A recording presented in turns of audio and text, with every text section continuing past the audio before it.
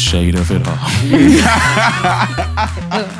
What is up, good people? Welcome back to the Church of Holy Shit and the Temple for all the saints and the ain'ts, better known as Holy Shit Pod, a holy irreverently holy conversation about spirituality, culture, and the world.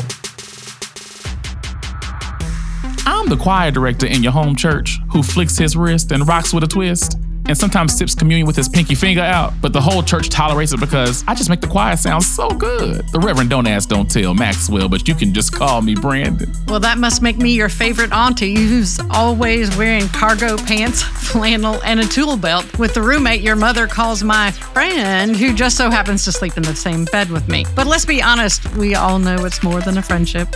The Reverend Karen Teresa Ricks. But you can call me Katie. Unless you want to call her Karen, because sometimes you are a Karen. I am just in need of salvation, Brandon. Lord, please deliver me from this whiteness. Jesus. Glory. Hallelujah. Deliver her, Jesus, in all of her white ways. It's a one-point prayer. Well, I don't know who the hell I am. I guess based on what y'all said, I'm everybody's formerly diabetic favorite uncle who always makes sure everybody feels safe and loved. I'm the nigga that cuss your mama out when she makes homophobic comments when you bring in your same-sex partner to the cookout. That ain't his friend, Gina.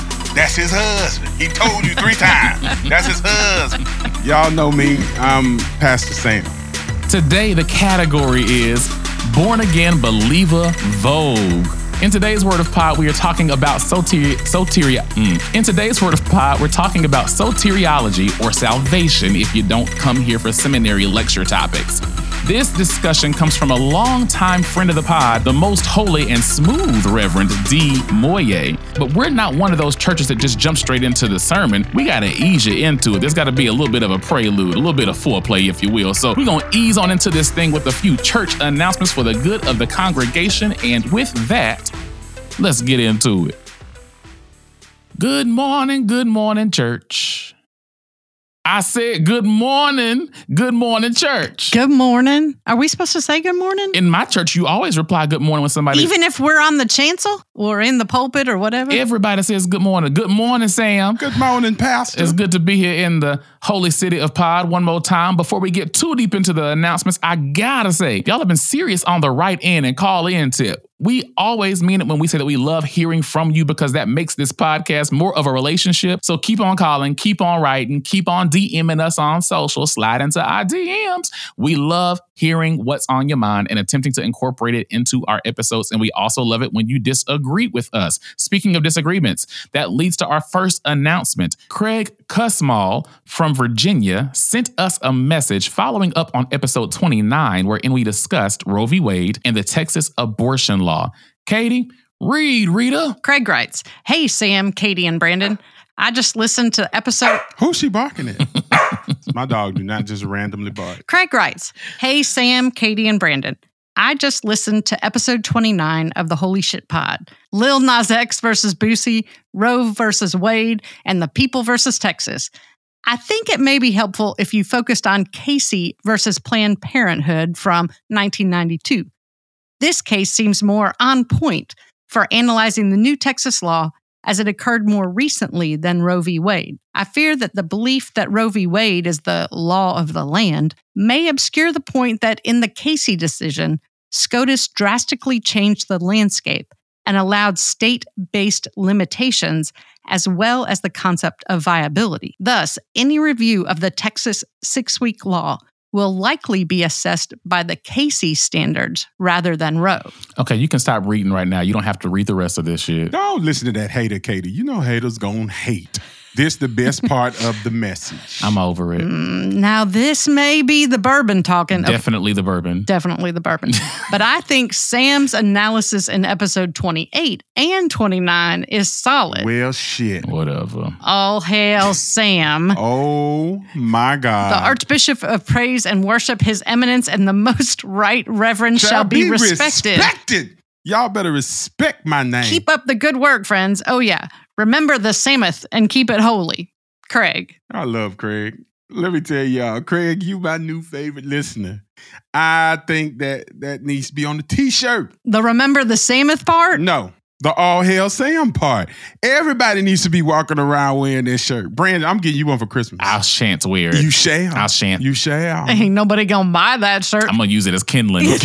Well, first, thank you for the email, Craig, even though your allegiance seems to be to someone that isn't me. But for the record, I do think that Craig's email actually furthers the point that I've been trying to make for the last several weeks, every single time that we have these conversations. Now, I did not talk about this case, and I think that it is important to bring in Casey versus Planned Parenthood, because I think what I was trying to say, perhaps ineffectively, is this assumption that Roe v. Wade is sacred and is holy really is a misnomer, because there's been so much to eat away at it through the years. But to Craig's point, it's not the Texas abortion ban of 2021 that ate away at that. It's actually Casey versus Planned Parenthood that paved the way for these things in 1992 by introducing these non-scientific concepts of viability and the heartbeat stuff, like all of that drama that they introduced back then and have been working on for the last 20, 30, 40 years. That's what made the Texas law possible. So you're right, Craig. You are right. But I don't think you were supporting Sam. By extension, Craig, if you were right, I was also right. So, Brandon, I've been with you the whole time on this, but when you said that's the point I've been trying to make, and then you said something that you haven't said yet,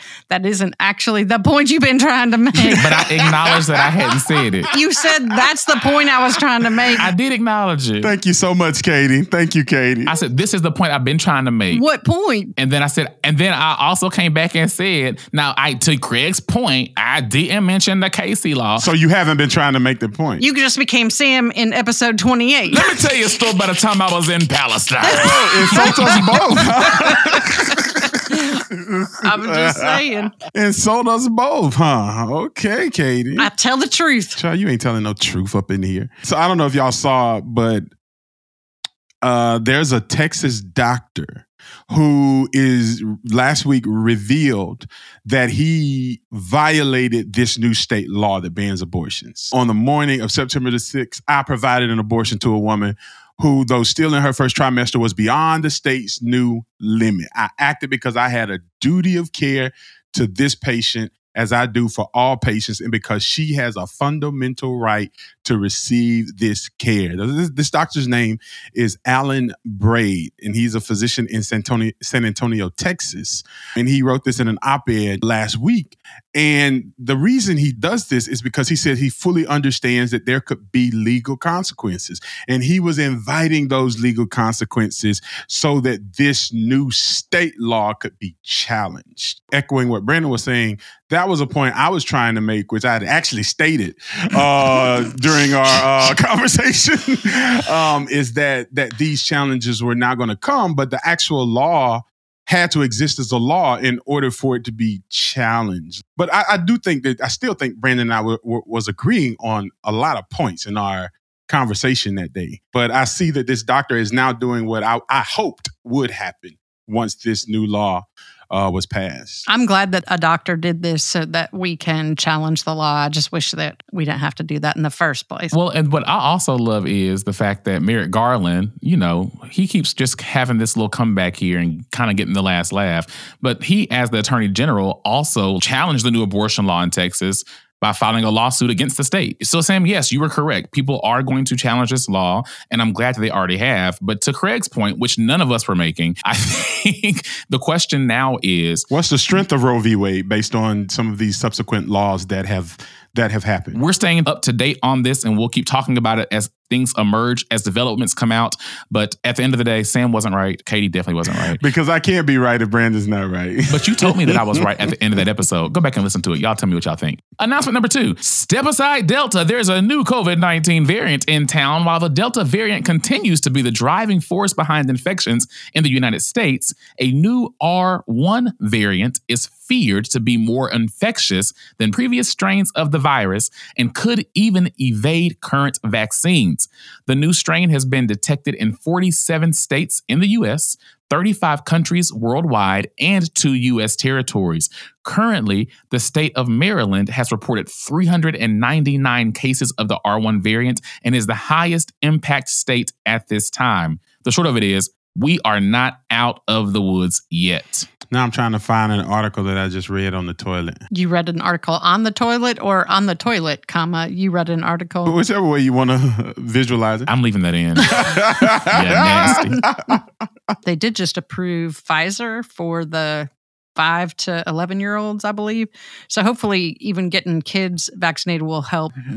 I would say would help against this variant, but it says that it can evade current vaccinations. There is good news, but the whole issue is it may not actually matter with the R1 variant because it's still more infectious and transmissible, even among those with the vaccine. Yeah, and the article I was telling you about, the title says it's far from over, but Delta coronavirus wave might be the last major wave of infection, former FDA commissioner says. And so this was basically just talking about how this former commissioner really says he thinks that the Delta wave may be the last major wave of infection, assuming nothing unexpected happens. And I think he's comparing this to the belief that rising levels of vaccination will protect against future variants as well. Because he cites that like 76.7% of adults have received at least one vaccine dose. And that if we can get to 80 to 85% of the population, then we'll start to see rates decline.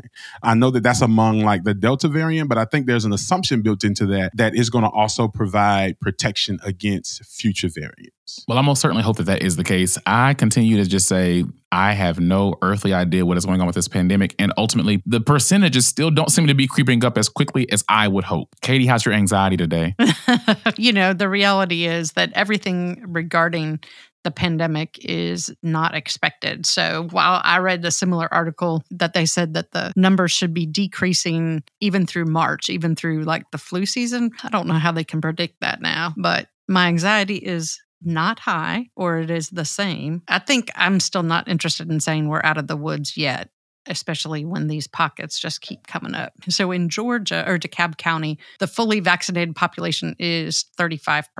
We're fucked. So yeah, across the country, 76, that's great. It's above 70, but not down here in the South. We're still rocking low numbers. And as much as we are all tired of talking about COVID-19, I'm tired of talking about it. Like, I'm so exhausted. I'm over it. Seriously, please stop. But people aren't being vaccinated. And I'm assuming, based on our demographic reports, that a large percentage of our listeners live in the Southeast region. And if you are a listener who isn't vaccinated, please go do that right now. That's your reasonable act of service unto the Lord. And if you are a person whose mother, a father, a granddaddy, a cousin, a brother has not been vaccinated, call them, encourage them. You would be surprised what peer pressure can do. My whole family loved on my younger brother to make sure he got vaccinated. And after a really long time, it worked. My partner and I helped one of our friends encourage her spouse to be vaccinated, and just sending these loving messages and saying, hey, I'm really concerned about you. I really want you to be okay. And that really is the tone. Let's not call people stupid who aren't being vaccinated. Let's choose to be loving and encourage those that we care about to be vaccinated. Amen, church. Amen, church. For today's final announcement, we do want to revisit Katie's announcement from last week. Katie, why don't you pick up where we left off before Sam so rudely interrupted you? Sam interrupted her? I think that was you, the most holy pontificating BS. Oh, don't know he didn't. It was definitely you, but let's not unpack that today lest we get derailed again. I won't make a comment.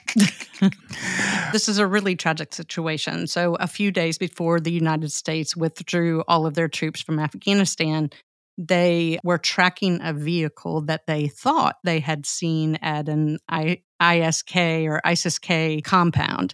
And during that time, you might remember, there were suicide bombings. There were all kinds of dangerous situations happening. So the U.S. had a drone following this car for over 8 hours. And when it pulled out of its driveway, the drone struck it, blew up the car. And what the U.S. Central Command has now indicated is that the person they were tracking is an aid worker and 9 members of his family, the youngest of which was 2. At first, there was a secondary explosion, and so the military was trying to say that that was proof that they had explosives, but it was really just a propane tank in their yard. I'm catching up with the story. I didn't track it. So tell me more about who the aid worker was. Is this like a U.S. aid worker? No, this was an Afghan aid worker. It wasn't a U.S. aid worker. I think all 10 of the folks from what I read were Afghan. But this was an Afghan aid worker who was kind of doing work in partnership with organizations. And some of those may have been U.S. organizations. And I heard about the propane tank, but I also heard that like he was also like carrying like water in his car. Like that's what they were loading in, right? Yeah, that's what they were loading in. Exactly. And I think I forget how many of these folks killed were children. But quite a number of them were children. Yeah. And my question wasn't rooted in trying to say Afghan versus American. I'm not trying to have any white common sense conservatism operative in my comments. I was more so trying to understand what the nature of this person's profession was and the context that he was living in. I just haven't read the story. Yeah, absolutely. So his name is Ahmad Nasser, and he had actually been a translator for U.S. forces, which is even more interesting if you think about the fact that those are the folks that the U.S. really hadn't planned on figuring out a way of getting out. And some of the other victims had worked for international organizations and held visas allowing them to enter the U.S. So these could be people who already had the visas to get out. And so these are people who had helped the United States in their efforts. These are the people that we were trying to help get out after not having a plan to do so. And that's who we ended up bombing. I mean, but that's the reality of this thing. Like, when you have this culture that values allegedly spreading democracy across the world and empire building around the world, you will spare no expense. And I do think this is very clearly related to last week's conversation about evangelism and what happens to the people who we evangelize and proselytize across time and history, whether that be sending someone on a ship that precedes the army and the military, that gives people Jesus to domesticate them and prepare them for occupation. That's good, Bishop. Or walking to the Walmart and standing outside with the track. There's so much collateral human damage. And so you can't claim to be caring about somebody, proselytizing somebody, democratizing somebody while you're killing them. I'm sorry. It doesn't work. When you start preaching, I gotta, I jump in. I gotta give my amens because it's true. Katie, speak for your people. Account. We have to have a new segment called Katie, Speak for Your People. All right, people of pod, this concludes our church announcements, and that seems like a good spot for a break. So we're going to pause to take up the offering. And when we come back, we'll discuss D. Moye's question about soteriology, salvation, and I think he even mentions something about Calvinism, a topic that I have personally been avoiding, as some of you well know who have written in to ask similar questions. Don't go anywhere. We'll be right back with the Word of Pod for the people of Pod. Thanks be to Pod. Hey there, Pod friends. Holy Shit Pod is brought to you by Theolab Media. Theolab exists to transform how humans engage faith, spirituality, culture, and the world around them. Yeah. If you're enjoying what you're hearing on Holy Shit Pod, you can support our work by visiting patreon.com/Theolab Media. Yeah. Become a supporter today at whatever giving level. Yeah. So weird. Become a supporter today at whatever giving level you are able. Every little bit helps. Yeah. The offering basket is being passed. Yes. Why don't you put a little love in it? Put a little love in the Patreon. I'm so tired of Brandon putting you on these ads. You don't know how to ask right. Shit. Well, how would you ask? Put a little love in it. I was trying to be like you. Daisy know how to ask. That dog be barking. Welcome back, people of Pod. As I mentioned at the top of the show today, we are discussing soteriology or salvation. To get things started, I want to read an email from a longtime friend of the pod, D. Moye. D writes, "Hey Saints, so churchy. I am a longtime pod listener that loves pumpkin pie just like Brandon. LOL. LOL is for real because I don't like pumpkin pie unless my cousin makes it. I feel like the past few episodes have walked right up to the door of soteriology, but you all don't seem to want to open the door. So this is my attempt to initiate this conversation, and you're not the first. What is your perspective of Reformed theology and the long-time debate between Calvinists and other views about who is actually saved or can be saved? What's the point of preaching if proselytizing and or evangelizing is pointless and only the sovereignly chosen are saved? You may be surprised to know that this conversation has resurfaced in some Black churches recently. Some preachers believe you have no control over your choice to be saved. They believe that the Holy Spirit puts you in a trance and you wake up saved at the front of the church. I'd love to hear your thoughts on this topic. Do you really? Thanks and regards. He said, look at him, done gave himself a title. The most holy, smoothest Reverend D. Moye.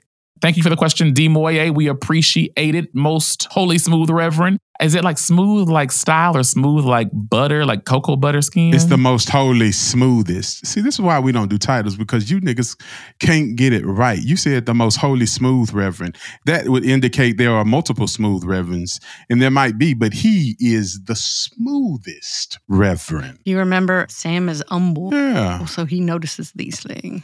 I love our listeners because y'all don't ever write in and ask a question. Y'all write in and give context, and then you got like 57 questions embedded in one email. No tea, no shade, because it makes for a very rich Word of Pod discussion. So before we dive into responding directly to those questions, let's backtrack a little bit because... I got a question. What you want? What the hell is soteriology? You know what that shit is. You went to seminary. But nobody says those words. I said salvation. I was hoping that would lead you into giving the background for the people who didn't connect. Oh, what I was already doing before you interrupted me? What you was doing, I was giving you a lead in. Oh my gosh. Okay. That was a great lead in. I'm sorry I missed it. Soteriology is the study of religious doctrines of salvation. Salvation occupies of special significance in many religions. In the academic field of religious studies, soteriology is understood by scholars as representing a key theme in many different religions. I think Christianity claims they do it best. But ultimately, soteriology is actually about comparing various ideas about what salvation is and how it is obtained. So if you say salvation in certain church contexts, everybody knows what that means in that context. If I'm in a Black Baptist church and somebody preaches about being saved, I know exactly what they mean. What soteriology says is what you think about salvation isn't the only thought in the room. Other people also have thoughts and perspectives. Does that sum it up pretty well? Did y'all talk about soteriology in y'all's theology classes in seminary? We didn't talk about soteriology, but Y'all really didn't talk about it? We talked about salvation. We don't talk about soteriology, or I didn't pay attention. We talk about salvation. Maybe we talked about that. I don't listen to big words like that because they don't mean anything in the church. Oh, that's very true. Did you talk about the function and the role of Jesus? Yes. Duh. That's my neighbor. Well played. Does Jesus have a salvific function? Is there like a saving function with Jesus? So let me tell you, I don't know if this is what I learned in seminary, but I believe that Jesus saved everyone once. That there's not like a process of continued need for salvation. It already happened. So when the people knock on my door and say, "Are you saved?" I say, "Yeah, 2,000 years ago." D. Moye very clearly points out John Calvin and Calvinism as a question for him. And so what you're saying does not sound like what Calvin says. So Calvin was misunderstood, but then the people that we hear about are the like neo-Calvinists or what have you. Theoretically, what it was that Calvin was trying to be pastoral. There was nothing you could do or not do that would bring you into the kingdom of God or bring you salvation. It was supposed to be pastoral.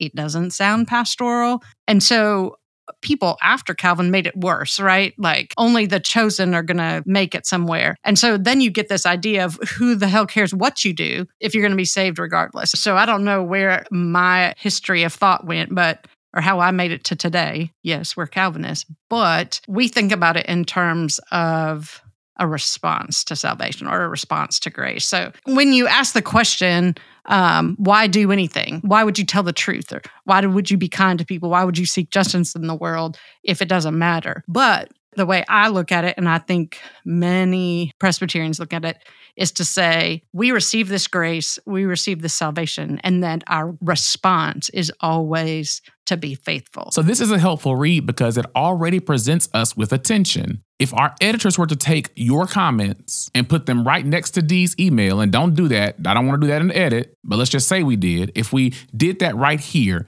I would come away thinking that there's no way you and Dee could be talking about the same John Calvin. So you mentioned a lot of things there, neo-Calvinism, Calvinism. And before we press any further, let me break down a few things for folks who didn't come to the Church of Holy Shit for a divinity school lecture. So first, we've got John Calvin. Calvin was a French pastor who also engaged in research about God, theology, and he is one of the many leaders of the Protestant Reformation. If that's a new word for you, the Protestant Reformation was both a religious debate and political challenge. Don't forget the politics. It was a political challenge to the Catholic Church. And this debate happened among the Western Church. If you've heard us use that term, the Western Church or Western Christianity before, that basically means white people. Second, Calvinism is the school of religious or theological thought, and I would even argue a school of political thought that was inspired by John Calvin's teachings. There are 5 main points to Calvinism that have been summarized by using the acronym or the acrostic TULIP, TULIP. Now, before you press the little 30-second fast forward button, I'm going to give y'all TULIP a la Brandon. So stick with me. I feel like we need a little bit of music in the background to make this more bearable for the listeners. Because anytime that I talk about John Calvin, for some reason, the only thing that's playing in the background is The Blood Will Never Lose Its Power. So let's drop that in the edit. Let's drop a little The Blood in the background.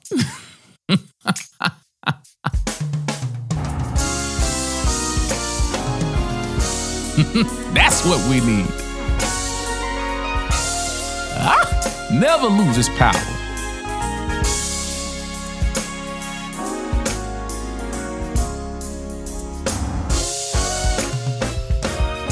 So here we go. So T, total depravity. You may also hear this called radical corruption. Basically, it means humans ain't shit. Humans are perverse, unholy, sinful, and they do not have the moral or spiritual ability to trust in or choose God. Just like Adam and Stephen in the garden, we will always choose something other than God. So again, humans ain't shit. That just sounds like it'll preach. U, unconditional election. Now, this is where D's email comes in. As many have interpreted this, God is like Delta Airlines, not the Delta variant, Delta Airlines. Because on Delta, unless you fly in every single day, the best you're going to get is zone 1 when it comes time to load. And the Diamond Medallion folks are always going to board the plane first, period.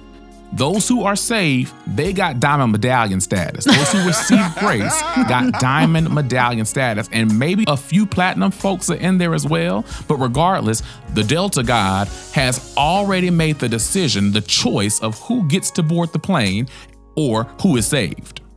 Now you get down to the 3rd letter, L, limited atonement. Now this is why we're playing The Blood in the background. So this is also the place where I believe Calvinists basically make God a petty motherfucker. I'm not saying that's what God is. Quit clutching your pearls. I'm saying those who hold this theological perspective create a petty ass God. Because this basically says that God allowed God's only child to be killed, not for the salvation of the entire world, but for the salvation of the elect, those God chose. You heard correctly. Even though Jesus' death was powerful enough, even though the blood still has all this power to save everybody, it's reserved only for those that God has determined, predetermined, or predestined to be saved. This is why I say that this theological perspective makes God a petty motherfucker. Moving right along, we've got I now, irresistible grace. That's the 4th letter. So you remember the Diamond Medallion folks from earlier? Here they go again. When Diamond Medallion status has been applied to your account, or when grace has been applied to your life, predestined to your life, you can't resist the urge to take advantage of it. My God. It is truly irresistible. My God. The Holy Spirit, also known as that lovely staff member who summoned you to board the plane, makes you accept the grace. There's nothing you can do to resist the urge to walk down that aisle every single time that she says, I'd like to invite all of our Diamond Medallion passengers to board the plane. You can't resist it. Why would you? I like I. So you want I, but not the tulip. You want to remove the tulp. I like I. So the P, last letter, stands for perseverance of the saints. It basically means once you've accepted your Diamond Medallion status, also known as grace, you got to keep on flying. And if for some reason you fall back down to platinum status, either A, you were never chosen by God in the first place, or B, at some point you will repent because God's grace on your life is irresistible. And you'll return to Diamond Medallion status or to grace or to salvation because you were already preordained, predestined, predetermined to do so. Y'all didn't know all that was in there, did you? But this is why I say, Katie, that it seems like you and D are talking about 2 very different Calvins. There's no way you're talking about the same person unless it is actually the case that some folks who are interpreting John Calvin, deploying Calvinism, are doing so in a manner that misunderstands his actual intent. I will tell you that at frequent points in my life, I'm all about total depravity as well. But I like the irresistible grace. And it sounds good. It not only sounds good, I believe that God constantly is pursuing us because of God's grace. And so I'm all about that. But I think what people do with that is they say that God is now irresistible to whoever God has chosen, right? So you have to, for people who think about John Calvin, the TULIP is essential. And so if you are unconditionally elected by God, then the grace that God has for you will be irresistible because you have to submit to what God has sovereignly ordained, if you want to use that language, you to do. I hate all of that. You don't like irresistible grace, even if it's offered to everyone? I don't, because I think that it suggests that God's grace, as the Christian tradition outlines it, is something that no one can resist and that no one can run from and no one can flee from. That at some point in everybody's life, they're going to feel overwhelmed by this grace of God and surrender to it. And I think that seems very, at least in terms of how I heard you saying it and how I've heard others say it who celebrate this irresistible grace, it still seems like God is pervasive in a way that I don't believe is intended by Christian scripture. So maybe you can help me by explaining, what do you mean when you say surrender to it? I mean, so I'm focusing more so on irresistibility than grace, right? It's the adjectival qualifier that for me is the issue. Right. It actually is resistible. I do not have to receive God's grace. I do not have to acknowledge God's grace on my life. I don't have to acknowledge that there's a deity that's allowing me to live and that that's an act of grace. I'm not opposed to you saying that. But if you're talking about the irresistible grace of God or the holy, which is where I'm leaning towards now, then it doesn't matter if you accept it. I actually, as I say that, I realize that sounds like I'm imposing Christianity on everyone, which is not the case. I think John Calvin would say that, though. Correct. Well, exactly, because that's not what I'm thinking. That's not what I'm saying. But in that is the assumption that it's only available through Christianity. So I think that's the difference, is that we're talking about through the lens of Calvin, right? Right. Not through the definition that you gave us, Katie, at the beginning, because through the definition that you gave us, I'm with you. I'm tracking with you right there. But I agree if we're talking about what Calvin intended in TULIP, then I hear what Brandon is saying. Right, because it's the every knee shall bow, every tongue should confess. It's that, and it's not true. That's going to get me kicked out of the church. I'm going to forward it to the right people so it can. So for me, I was raised in a very Calvinist congregation. I wasn't aware that I was raised in that. I had no idea that was the water I was swimming in. Me either. Only Calvin I knew was my friend from the 8th grade, and we ain't talk about none of this. All I knew was Calvin and Hobbes. You know, that's all I knew. I'm in Cater generation. Like, I first became aware that I was swimming in a certain tradition's water in undergrad. I was taking a theology class, and the way that our professor talked about it was much more helpful than any of that TULIP stuff and any of the Calvinist stuff. We only did that because that's how De Moye phrased the question. I would not start there traditionally. So if you have zoned out because of all that theological language, tune back in. So the 3 perspectives that I learned about in undergrad is the professor didn't even name them at first. He just said, there's one perspective that says only particular people are saved. That's what we just finished talking about, right? That's exclusivism. And then there's another perspective that says, there's some particularity here, but it includes some folks that we might not intend. And then there's pluralism on the other end of the spectrum that basically says everybody's going to get it, everybody's going to be saved. And the professor asked us to sit at the table that represented our perspective. Now, I was at a Baptist school. I'm the only Black student in the classroom. And for how I was formed, there was only one answer. And when we'd all sorted ourselves, there were only 2 of us sitting at the exclusivist table, me and somebody who I know was out there on January 6th protesting the election. MAGA hat and all. What's his name? I can't call his name. I ain't gonna do that. It rhymed with Donald. You know I'm petty. But that's how I was formed. But I was sitting at the table with him, and then the majority of the students sat at the inclusivism table. There was only one young white woman sitting at the pluralism table. And so I think if you think about salvation through those 3 lenses, is it only the chosen and the few? Or is it a few extra people, the chosen and their cousins? Or is it literally everybody and their mama gets it, regardless of what they say, what they declare, and how they feel about their relationship with God? And for me, it's a little bit of both. It's the chosen, but it's not the chosen few. It's everybody everybody. And for me, and I've said this phrase, and it kind of made people uneasy when I said it. I believe God chooses us all. And some people might say, "What about the murderer? What about this person? What about that person that's faulty and got all of these problems and all of these different things?" And I'm still leaning into that. I'm still believing that. I haven't been convinced otherwise, that God doesn't choose us all, in spite of those things that we may struggle with, in spite of those things that are stains on, or that we would view as stains on our life here on earth. So I don't know. And maybe that's a semantics thing, Brandon, but yeah. I definitely fall into the universal category. There's no doubt for me that the holy, who Christians call God, or the people call God, is in community with each and every one of us. And so if that's universalist, then that's what I am.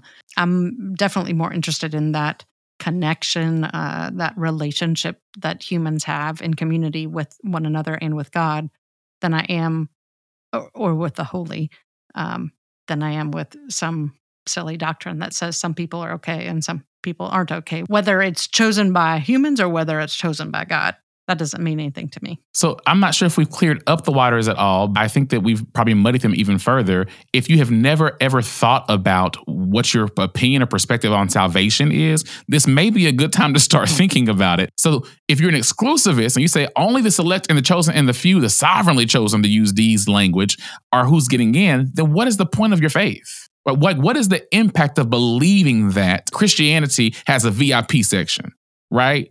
Or that Christianity is the mean girls clique? That's basically what you're saying. If you hold a Calvinist perspective in the way that Dee has outlined, Christianity is a clique. It's one of those bars where you have a bouncer and you have to be on the list or something like that. No, you can't come in. Jesus is a bouncer. Jesus is a bouncer. No, Jesus is the club itself, right? It's wouldn't that be it? The Holy Spirit is the bouncer. God is the club. Jesus is the bouncer. The Holy Spirit is the liquor on the inside of the club. Right. Hey, You stupid. they don't call them spirits for nothing. I was going to say Jesus, if the narrow gate, right? Like Jesus is the one. You can come in, you cannot come in. That's not a God that I'm going to go ahead and pay any attention to. If you choose to believe that Christianity is a clique, then basically what you're saying is Jesus is the VIP section in the club and everybody can't get in, and some folks are going to get turned away. And it's entirely subjective, because a lot of times the bouncer does have criteria for who gets in and who gets out. Are you wearing the right thing? Are you a certain size? Are you a certain color? Is your hair done? Is your makeup cute? Are you wearing baggy clothing? Do you wear tennis shoes? All these criteria that are subjective, you have no idea what the bouncer's criteria are going to be for you getting in that night. But that's what Jesus is inside of that particular perspective. That's the function. Why preach or proselytize if only the chosen get in? You shouldn't. If tulip is true, if God elects people, why are we preaching? Right? Because wouldn't that suggest you can clean yourself up? Like, if you know what God requires, change your ways. What's that scripture in the Old Testament in Chronicles? I think 2 Chronicles 14. I can't remember the exact scripture. But if my people who are called by my name would humble themselves. Well, humble. Like I am always humble. You still working on that one. Turn from their wicked ways, seek my face, then will I hear from heaven. And so I think there's this belief that, stop what you're doing. You know what you're doing is wrong. Clean yourself up. Get ready, get right. That type of thing. I know, Katie, they don't say it like that in your tradition. No, they don't do it that way. But the idea is that you preach because you want people to respond faithfully to God. You still have to respond faithfully. Not that gets you into heaven or not, but that a faithful person who is elect should respond. And if we don't know, then which of us three? I know which of us three going. It ain't you. That's what damn. I was going to say, Katie, heaven is white. Oh, Katie is going. I just figured, Brandon, you'd go wherever Lil Nas X goes. To the depths of hell, baby. Y'all are so special. I get you, Brandon, but I think that's what some people's argument would be. This is why we preach. Yes, God chooses, but make yourself worthy of being chosen. And so that's why people would say they preach. The thing that I also want to lift up here is the fact that John Calvin became a thing, or Calvinism became a thing, not because everybody in the world agreed with it or because everybody said this is what it means to be saved, but because it was in dialogue with other theologies. Dialogue makes it seem like there's some kind of mutual exchange of information. Anything that we have theologically is because people were fighting each other about it. And whoever was on top won. Absolutely. There's no dialogue. Whoever is in power made the decision that this one's right. These books stay in, those books stay out. These people get to heaven, those people don't. It was a fight. There were wars all about doctrine. But I do think that in the earliest stages, it was a dialogue, but then that dialogue couldn't get resolved, which escalated it to a debate and then escalated it to an all-out fight. And so I guess what I'm trying to say in that is, it's not always as simple as saying Calvinism is the only thing we should be talking about. Sometimes it's let's stop talking about Calvinism and let's look at who Calvin was fighting. Because Calvin would be a Protestant sort of offshoot of Martin Luther. Martin Luther was fighting, debating the Catholic Church. If you look at this longer thread, John Calvin's a part of this long tradition where people just are all about disagreements. The Protestant stream of Christianity is based solely on a disagreement and a fight. So anybody that comes after Martin Luther, especially in the Western context, is all about fighting. And I think that's actually how we get where we are today, where every pastor, every church feels like I have to define myself over and against what somebody else has said. But at what point are you actually talking about God? Or has your doctrine become your deity? Are you worshiping Calvinism? Are you worshiping right thought? Are you worshiping Martin Luther? Are you worshiping this theological perspective so much so that you're no longer actually pointing people to God? Calvin was not, is not, and shall not ever be God. And if that's all you have to offer people, then you are at least one step removed from ever offering them anything sacred or holy. I mean, what is this bullshit about the Holy Spirit magically makes you want to walk down the aisle and get saved? How do we get to the point where that's the way the Holy Spirit worked? How do we get to the point where walking down an aisle equated to someone's salvation? There is no power in your aisle. There's no power in the invitational selection. Or your walking. If the aisle has all the power, what was happening during COVID-19? That's good, Bishop. Wait, but winning any souls for Jesus. We weren't winning any souls for Jesus, and that's why there was so much death. That's the stupid shit you say when you believe this crap and you don't interrogate it. I ain't trying to be mean. I'm just saying I got some questions. These are questions that need answering. So D, I don't know if this begins to answer your question or respond to your question, but it's what came up in the conversation. And Ian out of Florida, I know you've emailed us about this topic as well. Hopefully this wet your whistle a bit. We may have to come back to it. I really was avoiding it. D, I think this begins to respond to your question. The last part of your email seems to make a little bit more of a personal turn, which I've already made with you. I don't attend Black churches or any church really for that matter with any regularity at this point. So I was completely unaware that this perspective was still prominent or regaining prominence in Black churches because I preach in churches where I can use Toni Morrison as a text and they don't care. So, but before we get into that last part of your question, let's take another quick break. I think it may be easiest to broach the final question through invitations. So hang tight, breathe, and we'll be right back with invitations for this week.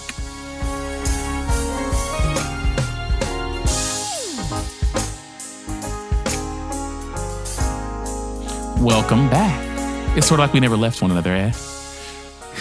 Well, we've come once again to the end of an episode, and this is the part where we like to think about life application. I know some of our conversations can get heady and sound like we're in a seminary classroom, and nobody signed up for that, not even us, not today. So I'd say all three of us are nerds, and we can easily dive into theological conversations. Please, somebody send us something to ask us to talk about, like Cardi B or Lizzo eating her burrito like it's a burger. I would rather talk about the theological implications of burrito eating. Cut it in the middle. Lizzo eats burritos like burgers. And I'm like, why don't you just cut it, sis?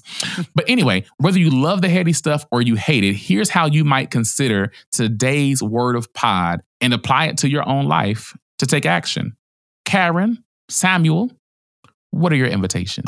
Get your house. Oh, yes. In order. Do it today.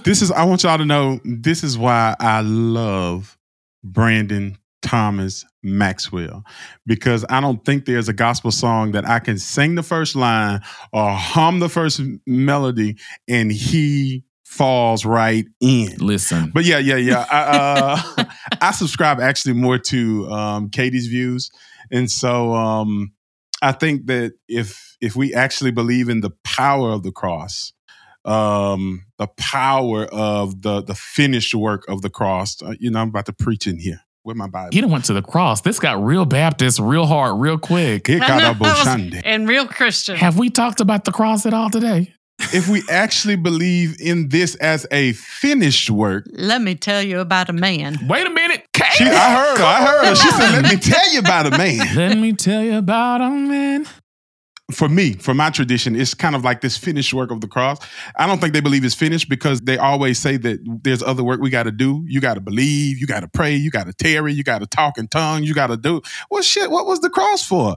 Like I believe it's important for us to exist and to live in this world just as we are, as humans, and to do our good work of trying to understand and respect and see the value in other human beings, regardless of what they have done toward this salvific journey, what they have confessed, who they say they believe in. Just take all of that shit out of it and just see and understand and love and respect one another because of that common thread of humanity that runs through us all.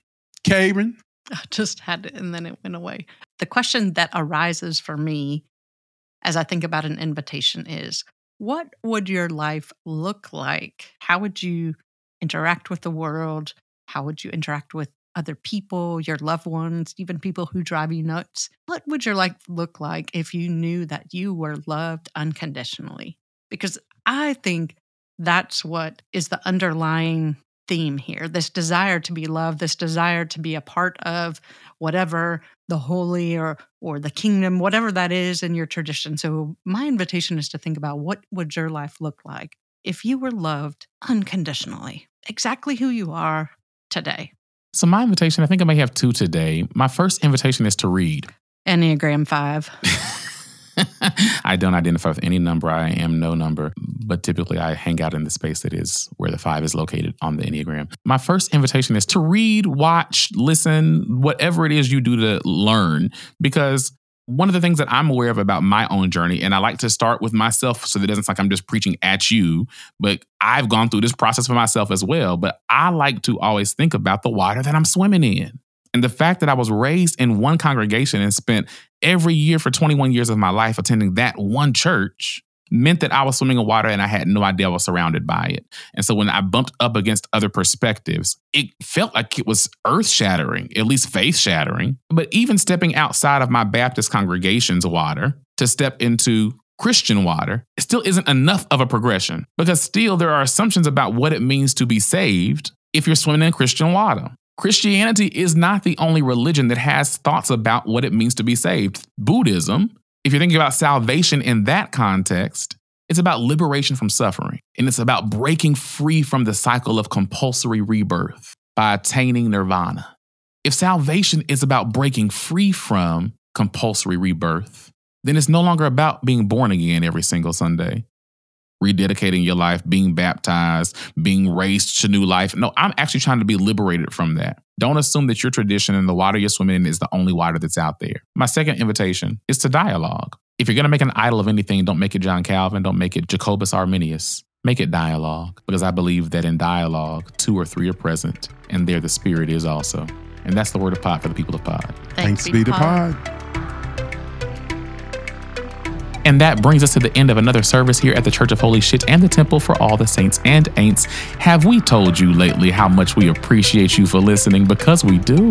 It is true. And more than listening, we love it when you talk back.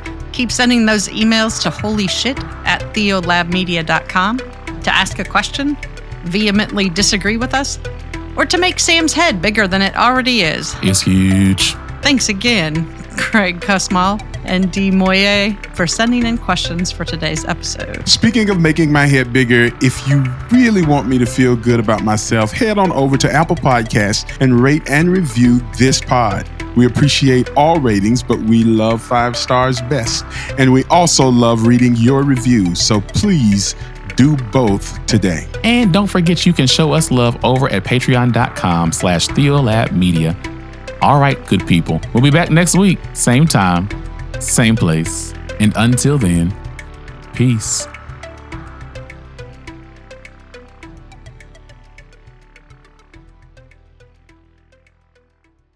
Huge head, huge. It's going to be the biggest head you've ever seen. Huge.